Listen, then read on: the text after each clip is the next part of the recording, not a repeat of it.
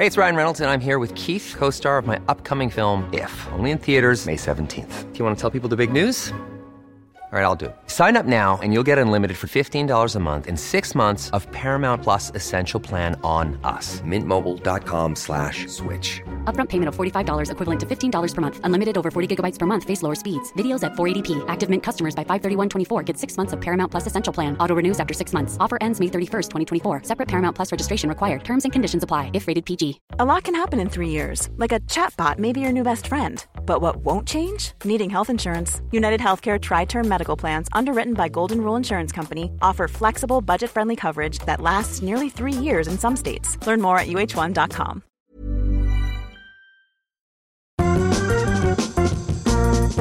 It goes jump, kick, clap. Kiki. No, that's Kiki, do you love me? Jump, click. Are you riding? So you'll never ever leave from beside me. And I can also, as of recently, floss. That was a great intro. Hello, welcome back. It's great to be back. I am so happy. I am boiling. What's the theme today? So this week's theme is #comedy goals. Comedy goals. Shall we give people a little bit of a summary of what's coming up in today's show? So this week we're going to be talking to comedy actor Ethan Lawrence. He's in Bad Education. He is in Bad Education alongside Jack Whitehall, and he's also currently in a Comedy Central series called Modern Horror Stories, which is all about the terrible things that millennials go through, like online dating. So yeah, we'll be talking about the Millennial series he's been in. We'll be touching on him in Bad Education. He also talks about any top tips that he would give for anyone who wants to be an actor, and also the struggles of being a millennial and an actor. Yeah. So stay tuned. Yeah, it's a good one.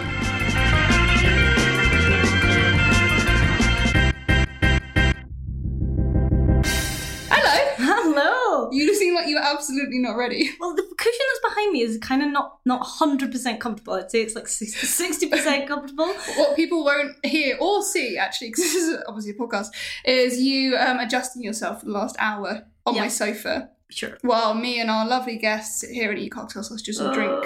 Spoiler. Oh, it's a guest. I am already intrigued, excited, astounded. I'm moderately excited about this guest. I think we'll go with that. We have the lovely Ethan Lawrence. Welcome, Ethan. Thank you so much for coming on. Thank you very much for having me. I'd say for anyone who recognises Ethan's voice, it's probably from Bad Education with Jack Whitehall. That's a good shout. Probably one of your biggest. I love Bad Education. I know you do. This has just been revealed now, and that is a seductive look you've just given me. Amy's a fan. You know, I like you. You're moderately okay in my eyes. I believe the word you used was moderately excited. I'm trying to play it cool, aren't I? You're a cool guy. You've been in Bad Education. You're currently in a series on Comedy Central online called Modern Horror Stories, which I kind of think is slightly like the online version of us. Modern Horror Stories is highlighting all the ridiculous things that millennials do. Ethan, you might want to explain a little bit more, but my favourite one is Millennialopoly, which is basically the game that nobody wins. The millennial version of Monopoly, where no one can afford to buy a house. It's very clever, because it's kind of, I guess sort of ironic that we met during that, didn't we, Sophie? Yeah, we were did. Just doing Alan Rickman impressions at each other for the 4 days I was on it. Yes, we were. And then when you told me that, I've got a podcast, it's about millennial stuff, and I was like, oh, Wait a second. what an appropriate job you have for this. Did you think that I was like the most millennial-obsessed millennial ever? It comes off sometimes. Yeah. But you're always on, that's the thing, like, you know, just always thinking about podcast ideas. Always thinking about podcasts, always thinking about millennials, always thinking about avocados. I was just about to say avocados. It's so weird you knew that. Yeah, well, it's a millennial vibe. It's almost like it's a trope. No, but that's so funny. I love that sketch so much. It talks about all the ridiculous things that we do, all the weddings that people have to go to. Not that you're bitter or anything. No, I'm not bitter. You've got like a faraway look in your eye. And Fine. as if you Fine. Tears of money streaming down the face. Hard life I lead. Yeah, I mean, that's Modern Horror Stories. That's I think it's maybe 11 or 12 sketches. I'm not sure, something along those lines. And each of them tackles a different part of sort of millennial culture, which lots of millennials watch Comedy Central, so I'm sure they're going to get a kick out of it. But looking It's at it really going, funny. Oh yeah, But crying into their bedsit. Well, we watched that, and I was talking to Sophie about it earlier, and I watched the Boyfriend Crufts. Yes. Boyfriend Crufts. You play a fantastic, very Crufts-esque judge, commentator kind of person in that. You wouldn't believe the amount of research that went into that. How did you research it? I watched Crufts for like 3 hours. I just sat there watching it. I was just trying to get the cadence of the judge voice right. Your judge voice is bang on. Can you give us just a little bit now? Well, it's sort of like this, very close to the mic. We have here Fido, who is a Chihuahua Shih Tzu cross, and he's done a poo.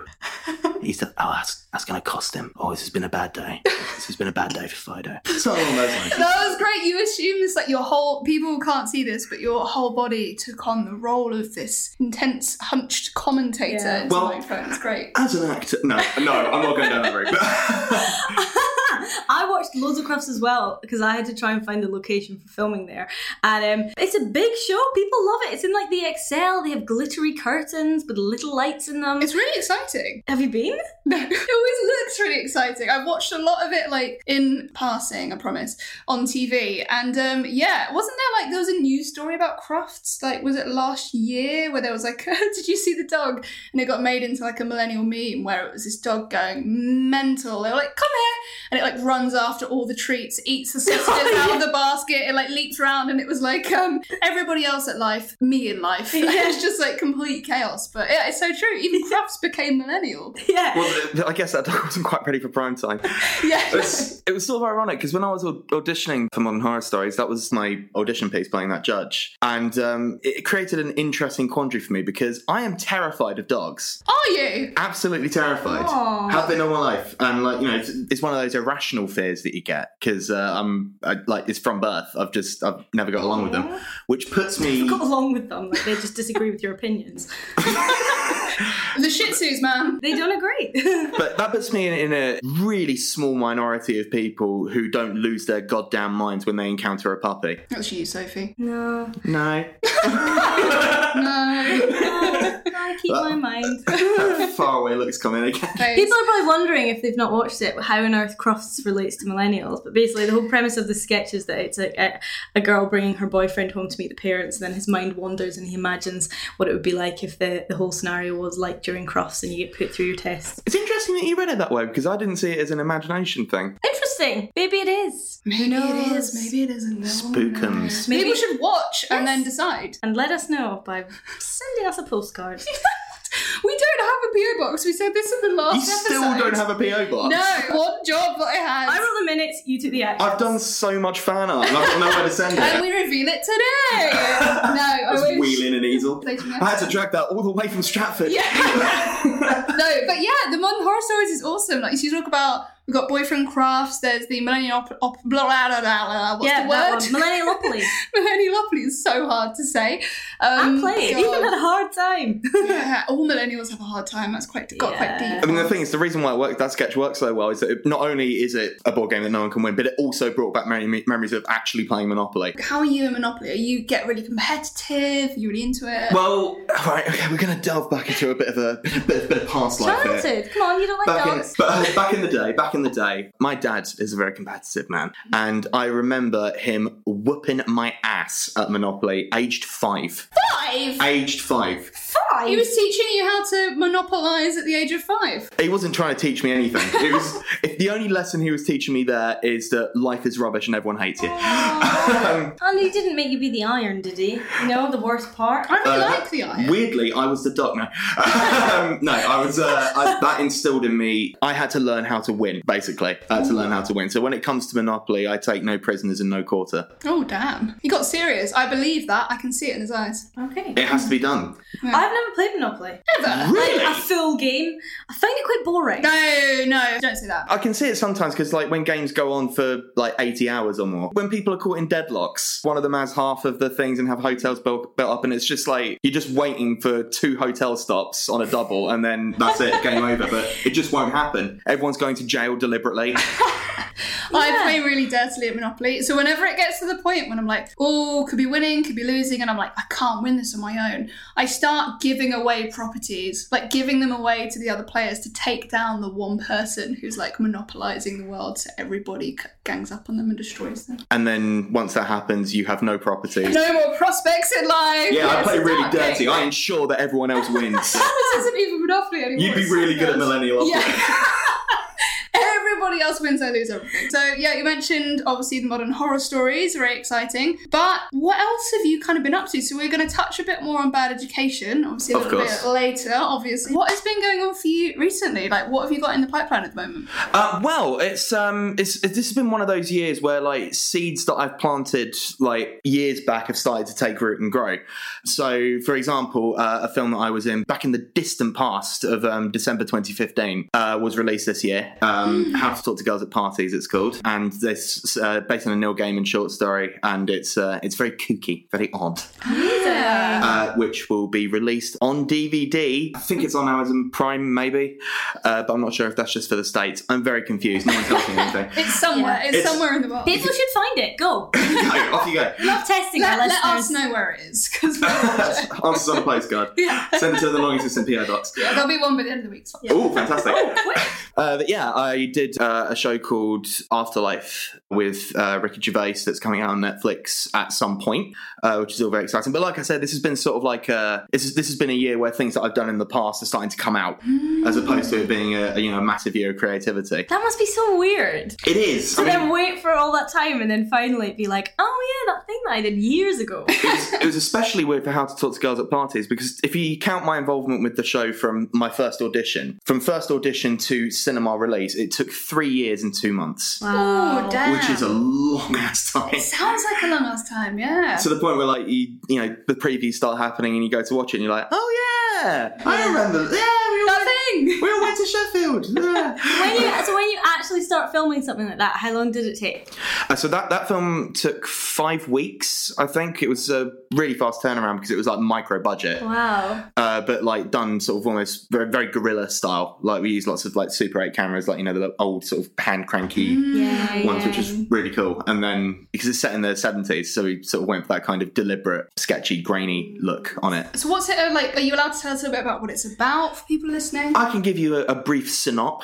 That's just short for synopsis. It just saves me time. Thank you. Having to say that. Basically, the best way I can describe it is punks versus aliens. It's set in late 70s Croydon, around the sort of like the burst of the punk scene, especially South London punks like The Damned and things like that. And it revolves around the story of three young tearaways, one of which is played by me. And we go to a punk show, try to find the after party, and accidentally stumble on a colony of aliens living in plain sight in a house. I hate when that happens. I won't say any more, not to give too much away, because this is one of those films that it's very strange and very sexually explicit in points. Oh, hello. Alien related? Are you allowed to say that? What's in the title? Well, it's not in the title. you'll just have to watch Lots of Girls at Parties. It's got aliens in it and sex also. Oh, great. That's what I want. To sort of bring it back around to millennials, even though it's set before millennials, it does sort of touch on the idea of sort of like young folk attempting to find their way through like the social mores of life. In this case, it's sort of an extended metaphor of feeling out of place by meeting actual aliens. Yes, I like it. And especially with the misfits of the punk era, this is probably the one job where I had the most preparatory reading to do.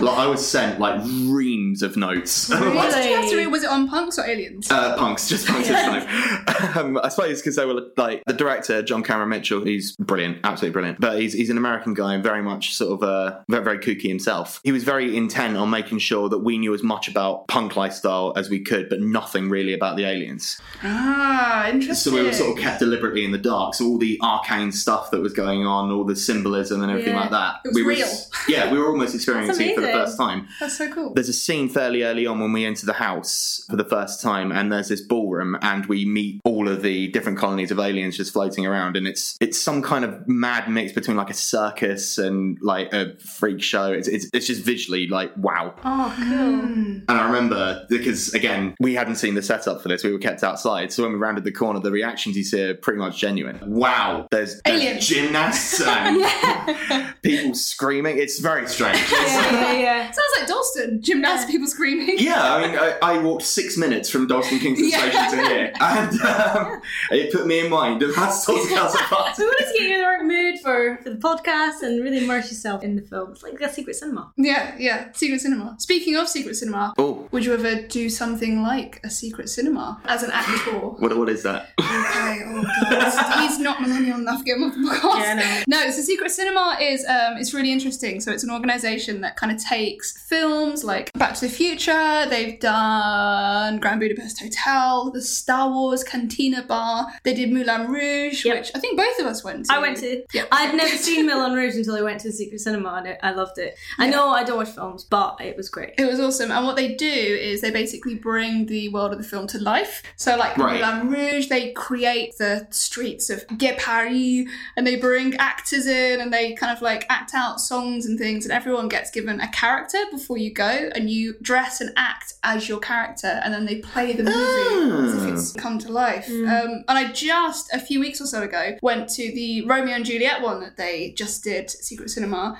and it was amazing. I think that the Moulin Rouge Secret Cinema is the best night out I've ever had. God, that is such a statement. I know, That's right? high praise indeed. Can you imagine if I'd have seen the film before I went, and I would have loved it like even more? I was singing. I was like up on stage, unpaid actor. But it's kind of like an immersive sort of like film theatre experience. Very millennial. Very millennial following. And with the Romeo and Juliet one, everyone was obviously Montague Capulet, and you had to go in Hawaiian shirts and like temporary tattoos and like high socks, and you genuinely just felt like you were at like Citadel Festival. You were there anyway? No, and it was, everyone was on like a picnic blanket as if it was a festival, which is, I loved it so much, but it's also the most millennial take on Romeo and Juliet I've ever seen. Perfect. Even more millennial than Romeo plus Juliet, the Baz Luhrmann 1990s Leonardo DiCaprio. That was the film. That was the actual one they went for. Yeah, that was the one they went for. The good old Hawaiian shirted Venice beach vibe. Sparkle, sparkle, sparkle. It's great. You're shaking your head, you haven't seen it, have you? No, but this is a thing. Like, Sophie hasn't seen anything in the world. So, apart from... Not a single thing. No, apart from now Moulin Rouge, thanks to Secret Cinema. So, thank you, Secret Cinema. Thank you for helping. You've made her cultured. Yeah. But that's the parting point. Not culture, Moulin Rouge culture. That's I have to watch films in parts because I always fall asleep, and I always fall asleep. I've started watching Line of Duty on Netflix. I don't know if you've seen it. Let's be honest, have you seen 5 minutes and you fell asleep? No. So what keeps happening is I keep watching like the first 45 minutes, and then I always fall asleep at the last 15 minutes, and that's where like something really happens. Like that's like shit, it's about to hit the fan. Oh, and I always fall asleep, and then the next day I have to rewind it and watch that bit again, and then I watch another 45 minutes. I fall asleep. It's just a routine. It just happens. It must be really tough for you. Netflix and chill literally is Netflix and chill. You're Netflix and sleep. That's what you are, Netflix and sleep. Netflix and nap. I'm a cross between a baby and a grandma. That's a combination that no one should ever say. Well, I need a nap a lot. And old people kind of sleep on their sofas. That's true. Babies take themselves off to their cot and have a little nap. Take themselves off to their cots. That's what I do. Advanced. Babies at Sophie's How long did you sleep in a car? No, speaking of millennial, obviously, like, you've been a big part of these kind of millennial sketches. Your films are all kind of focused around sort of millennial life. In your own life, in your day-to-day life, friend life, have you come across these kind of millennial struggles that Sophie mentioned of missing the last 15 minutes of Netflix? I still live at home because I can't afford a flat. Yes. So that's quite millennial, isn't it? That is very millennial. Very millennial.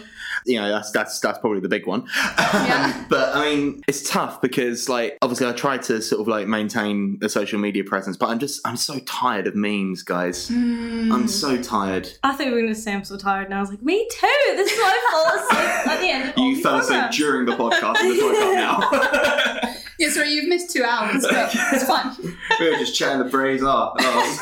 But what about those memes? What about those memes, man, right? Yeah, but I think you're right. Memes and like GIFs are GIFs on the way. You use a lot of GIFs, so I'm not talking about you. Oh, I like GIFs on a WhatsApp message. I would never like post a GIF. You post them on the dating apps. We talked about this before in our first episode of this new season. Yeah, but only for you. I don't know. I've never been on the apps in my life. There's a couple, but, you know, the problem is that for me at least, they're pounded into the dirt just by dint of sheer repetition. My particular bugbear at the minute, and this is...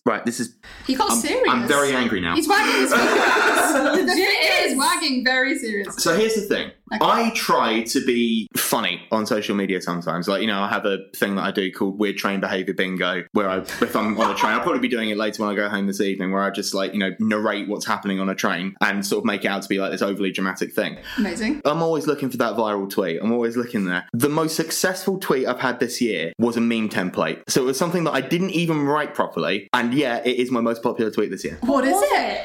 It was that one, you might remember this one, where it was something along the lines of, where do you live, such and such, where do you live, such and such, slightly more specific, no, but where do you live though, and then something completely generic. So the option I used, where do you live, Malden, where's that near Chelmsford, where's that near Essex, where's that, I come from Sugarhut.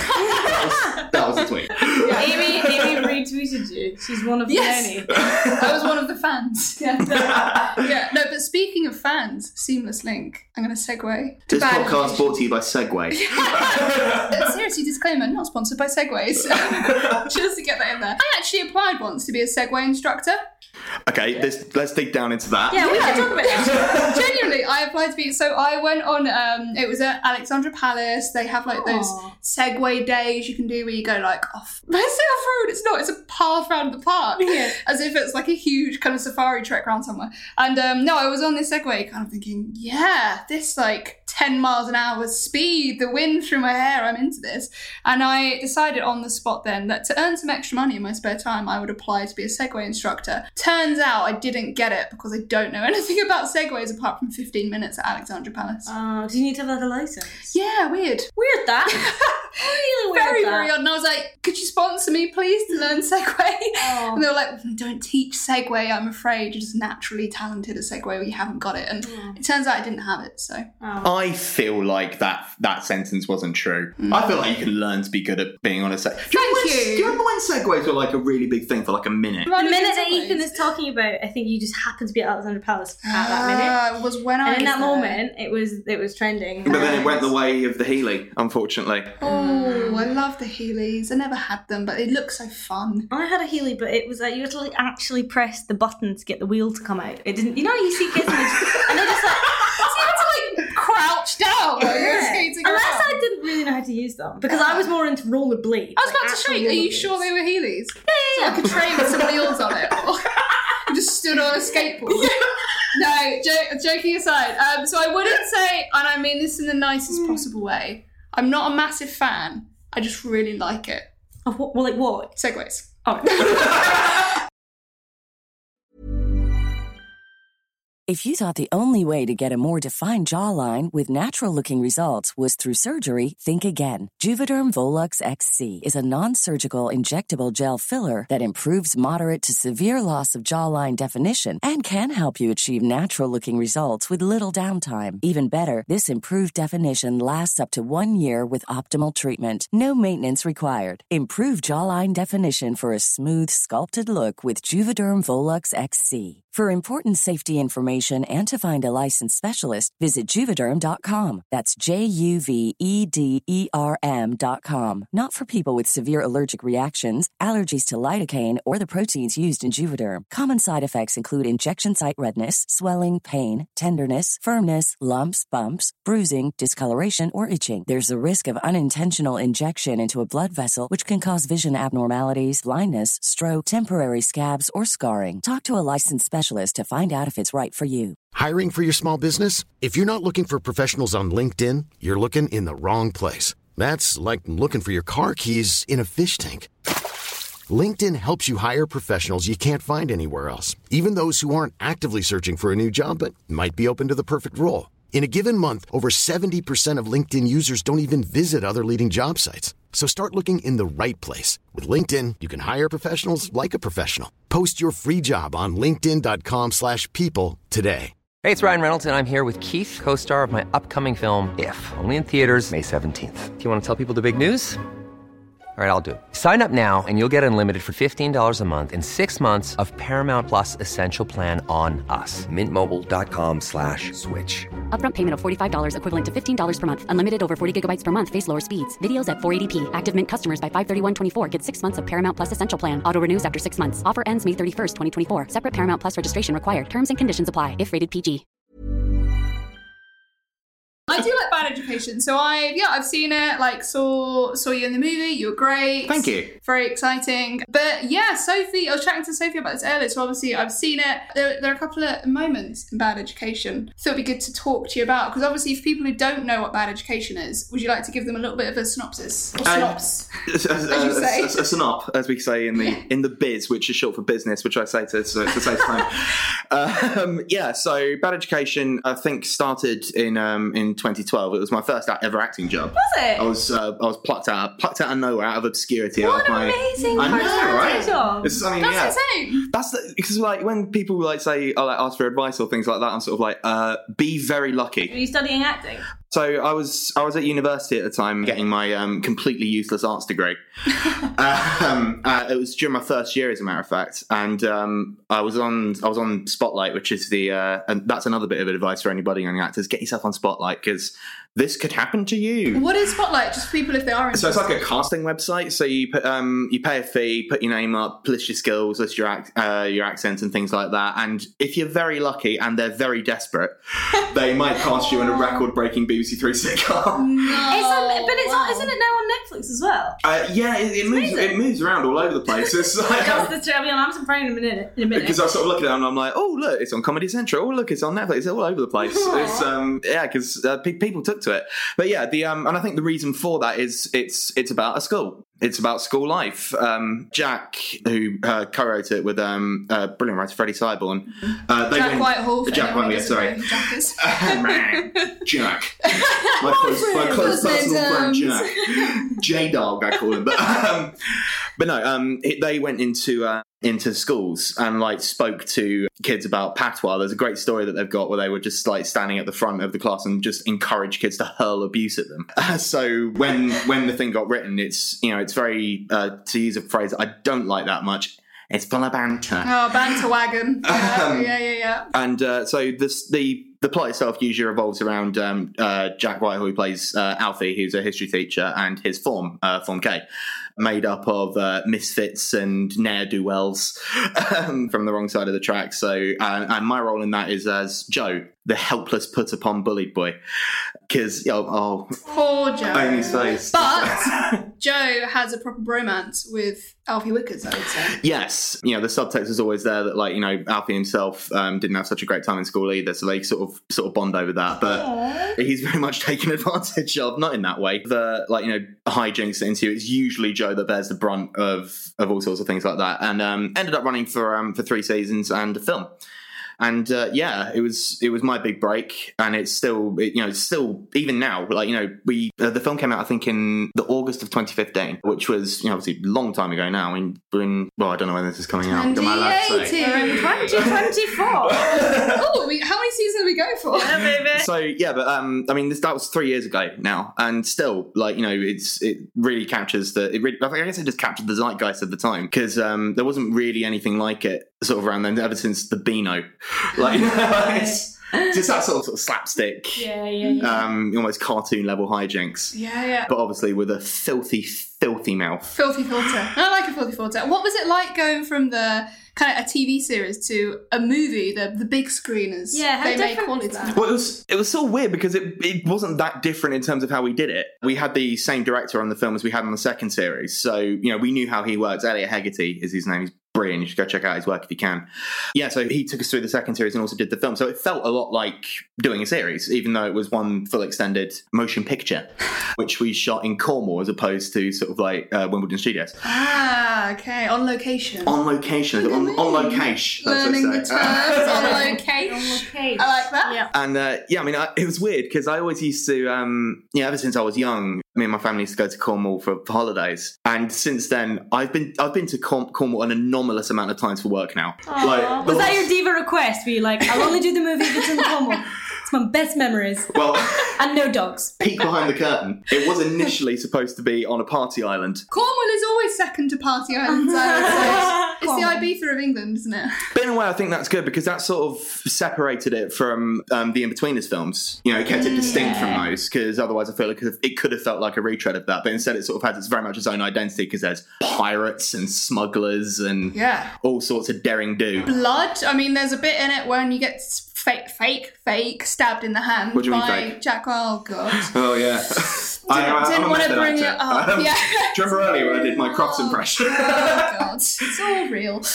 No, but so Jack Whitehall playing obviously Alfie, his character, quite dramatically stabs you in the hand while he's trying to do that classic pirate trick for any pirates out there who already know this. Of where you put your knife in between. This is going to be the worst way to explain it ever. Your knife in between your fingers really quickly on a table. Yeah. I believe the Americans call it 5-finger fillet. Is that what it's called? Yeah, or 5-finger fillet if you're British. It sounds like a McDonald's special, doesn't it? Yeah. It's some type of wrestler sponsored by McDonald's. Yeah, that's a very different story. But yes, you get very dramatically stabbed in the hand. And then set on fire, don't forget that And bit. then your whole arm gets set on fire. Yeah. How the hell did that happen? First of all, I do love an escalation of a scene, don't you? Getting set on fire is funnily enough, more difficult than you'd think. So how it works is you get a sort of an inflammable gel pack on your arm that's then filled with like small explosives. What? Yeah. That's then slathered in more inflammable gel. And the best way I can describe that, you know when you have like a menthol mint, and then when you breathe, like your breath feels cold? Yes. It's like that, but your arm. Very strange. What? So is that where? Can I get one? This is quite nice. But then that is put on top of the pack, which is then put under my costume. And then that's connected to a bunch of wires, which is connected to a technician sitting in the corner. And then at the given signal, which is when I sort of fling my arm back into Ian Glenn's lit cigar, the whole thing goes up. Oh my god. And were you terrified? well, the stuntman said, like we obviously had to have a long briefing about it, and he said to me, right, rule number 1 when you're on fire, don't panic. Oh my god. But, you know, there was a reason behind that, because he says your body's natural reaction is to, if you're on fire, like, pat it out. Yeah. But if you're covered in inflammable gel and you pat it, your other hand's on fire now. Oh my god. Oh god. And anything else you touch is also on fire. Oh my god. So everything is on fire. Yeah, so we're trying to avoid that if we can. Oh my god. I think in the end, I mean, it felt like forever being on fire, but it was maybe about 7 or 8 seconds, and then I have to run into a door and fall flat on my back while stopping myself from catching fire to the rest of my costume. At which point, Elliot yells "cut," and just a team of heavies just jump on me with damp towels. Oh my god. That sounds like a very different experience. Yeah. Oh my god. I've made a kind of habit now of sort of doing all my own stunts if I can. And so Bad Education alone, I've been set on fire, I've jumped off a 5-metre diving board. I remembered that. I was going to ask you about that. So you did that scene, you and Jack Whitehall in very small boxer Speedos. Yeah. Pretty much naked. In the Hammersmith Lido. Is that actually you jumping off that board? Yeah. Oh I do my all my God. own stunts. Was that terrifying? Are you afraid of heights? So what was that like? I have the opposite of a fear of heights. I love heights. God, I that sounds concerning. love being up in high places. You like being set on fire? I love You like... climbing. I love jumping off of things. Do you? Yeah. Terrified of dogs, though. I would hate to do that. I would hate to dive off. Was it really high? 5 metres. That's pretty high. But also, what I was going to ask is, what was it like being up there with a half-naked Jack Whitehall? Well, you know, work's work, isn't it? It's different every day. But no, I've always been a bit of a chubby funster, as I like to call myself. So but I'm very comfortable with being semi-nude, both in my work on television and in my stand-up. I'm more often than not semi-naked. Are you? Which is I think it's a good way to be. Yeah, love that. Body positivity, we're all about that. And it's how God intended it. Exactly, and I don't mind it being played for laughs either. Like one of the pilots that I did for BBC Three as well was called Rude Boys, in which I had to get my little bum out. In what context? I had to, but the thing about that, because obviously there are qualms about because obviously if your bum's out, presumably your Johnson's out also. Yeah. But in order to preserve your modesty, they have what they call modesty pouches, which are like gosh. sort of. It's like It's like a sock. It's like a skin-coloured thong with like a little bag Sophie. to put your business in. A bag? Yeah, like You a put your little, business in a bag? like a little bag, like a little. It's like a bum bag. I love it. Do you remember back in primary school when you used to have like those little sacks that you used to play catch with? What was it called? Hacky Like sacks? a hacky sack. Yeah, It's one of those has had the top ripped off and removed all the ball my bearings, and then you just God. put it in that. We're still talking about the bag, right? We're still talking about the bag. But the thing is, these things, they're not exactly made to fit. So this thing was really, really tight. Not the bag itself. Because, not the bag itself. Specifically requested. The thong part of it. Okay. Now, the issue was that I had to start the scene. Why am I doing an action on the podcast? I had to start the scene. You can describe the action. People can live through our and we words. can see the action. Of course, this is just for you guys. So I had to start the scene sort of like, sort of squatting down. Cupping. And then holding, I won't spoil it, that's plot, holding a thing. And then I stand up and the shot from behind me reveals I am naked from the waist down. Wow. And the crowd of people in front of me then just sort of looking down to sort of like, oh, look at that. He's only gone and got his bloody willy out. Yeah. That's a lot to experience. But the thing is, because it was so tight, when I was in the squat position, it felt like I was being trisected. It was so horrible. So I'm like squatting down and like they're getting shots behind me and I'm like trying to sort of be like, yeah, this is fun, guys. We're having fun. We're having such a good day. Yeah. I'm so happy to be an actor. And I just hear from the other room, the director, Ben Gosling-Fuller, who is the sweetest man, but also the biggest sadist I've ever met, goes, could you bend down a little more, darling? And I'm like, no. So I'm literally being cut in three at this point. And then I stand up and it's like just the relief. That is a lot. You're right. It was a lot. Like I said, I do all my own stunts. Are there any stunts you really want to do? Have you got your eyes set on like leaping off a building or? I would love to do something like that because I've done small amounts of work with green screen, which is always fun. And in a film, the first film I ever did, I was supposed to be like suspended from a gargoyle, and the way that works in a small warehouse in Wales. I didn't see Wales being the end of that sentence. That's where all the gargoyles are. Yeah. I was brought into this green room, and I can't believe we got away with this. So basically, I had like the climbing apparatus that you have, sort of all the strappy business. That's done underneath my costume with the hook just poking out the back. That's then attached to a rope, and I am hoisted 6 foot into the air by 6 burly Welsh men. But yeah, I was hoisted into the sky by these six strapping Welshmen, and then had to, again, with the biggest wedgie you've ever had in your entire life. I wonder if actually looking back on this, any of this was necessary. It's just all for fun. Again, I'm having an existential crisis. Is this what you imagine being an actor? And the glitz and glamour? All the glamour. So, hang on, is the gargoyle at any point in the air? Or are you literally like... that's all green screened in. So it's all done by computer wizardry. Magic. It's magic. It's magic. And it's like when I did Doc Martin as well, at one point where I had to stand on the edge of a seawall threatening to jump off. And it looks really dangerous, but they just painted all the ropes out. The many, many ropes. Really? Me up there, so they just painted it all out. That's so cool. I always think that when I'm watching something. I'm like, they are going to fall. The success or failure of a TV show or film is 90% in the edit. And it really is. Like, my job is such a small part of it, really. Yeah. I just got to turn up and spout bollocks. And put them in bags. Yeah. And put my bollocks in small hacky sacks. How early on did you decide you wanted to be an actor? So quite early in life. Initially, when I was 6, I had pretensions to being an author. Ooh. I told my mother this. I was like, I am going to be an author. And she said to me, well, that's great, but you're probably going to have to get a real job to subsidise doing your authoring. And I said, great. Then when I turned 11 and experienced like drama at secondary school for the first time, I came back.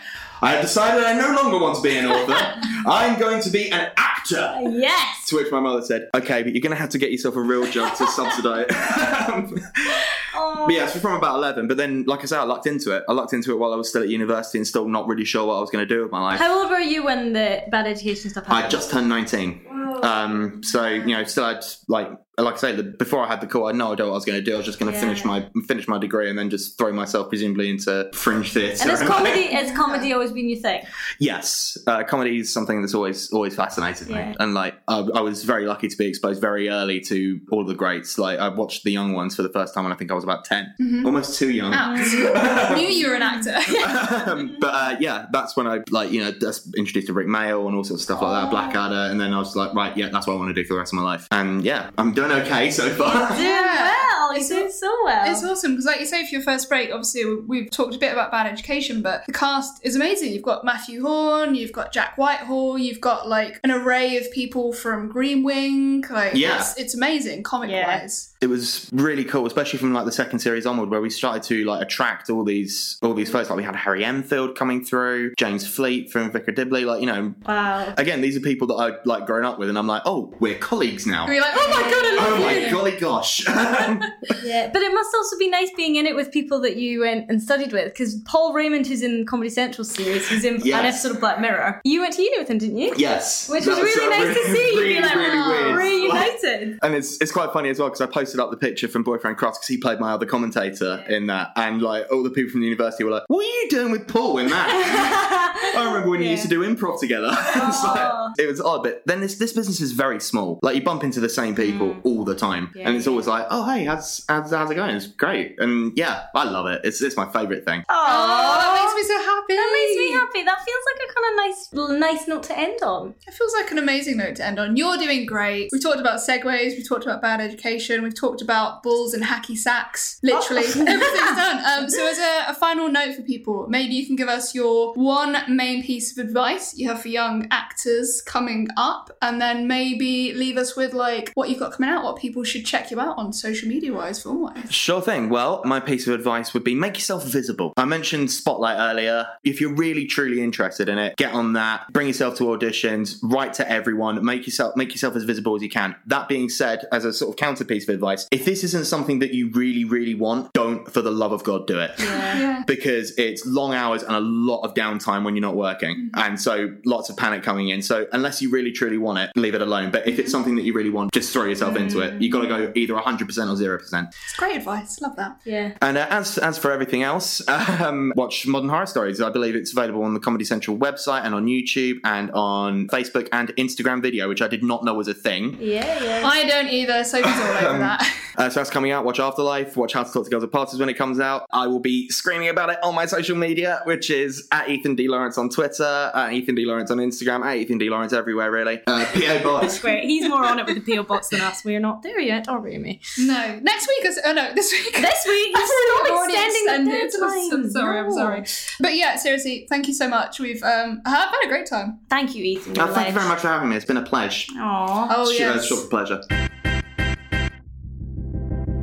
So there you go. If you enjoyed that and you want to hear more, then help us out and comment, rate, subscribe on iTunes, and just let us know what you thought. And please, if you did like it, please help us out by commenting, rating, or subscribing. You can also listen via the Acast website or on the app, and you can find us at Podcast Goals on social media. So we're on Instagram, Twitter, and Facebook. All of the socials. All of them. No, not all of them. Most of them. 3 of them. But if you're on barely any of these social channels, then no way! So drop us a line. We'd love to hear from you guys, and we're looking forward to seeing you next week. Thank you. Bye. Bye. Baby, come back. I'm going to keep that in. Shall I do that again? I'll do that again.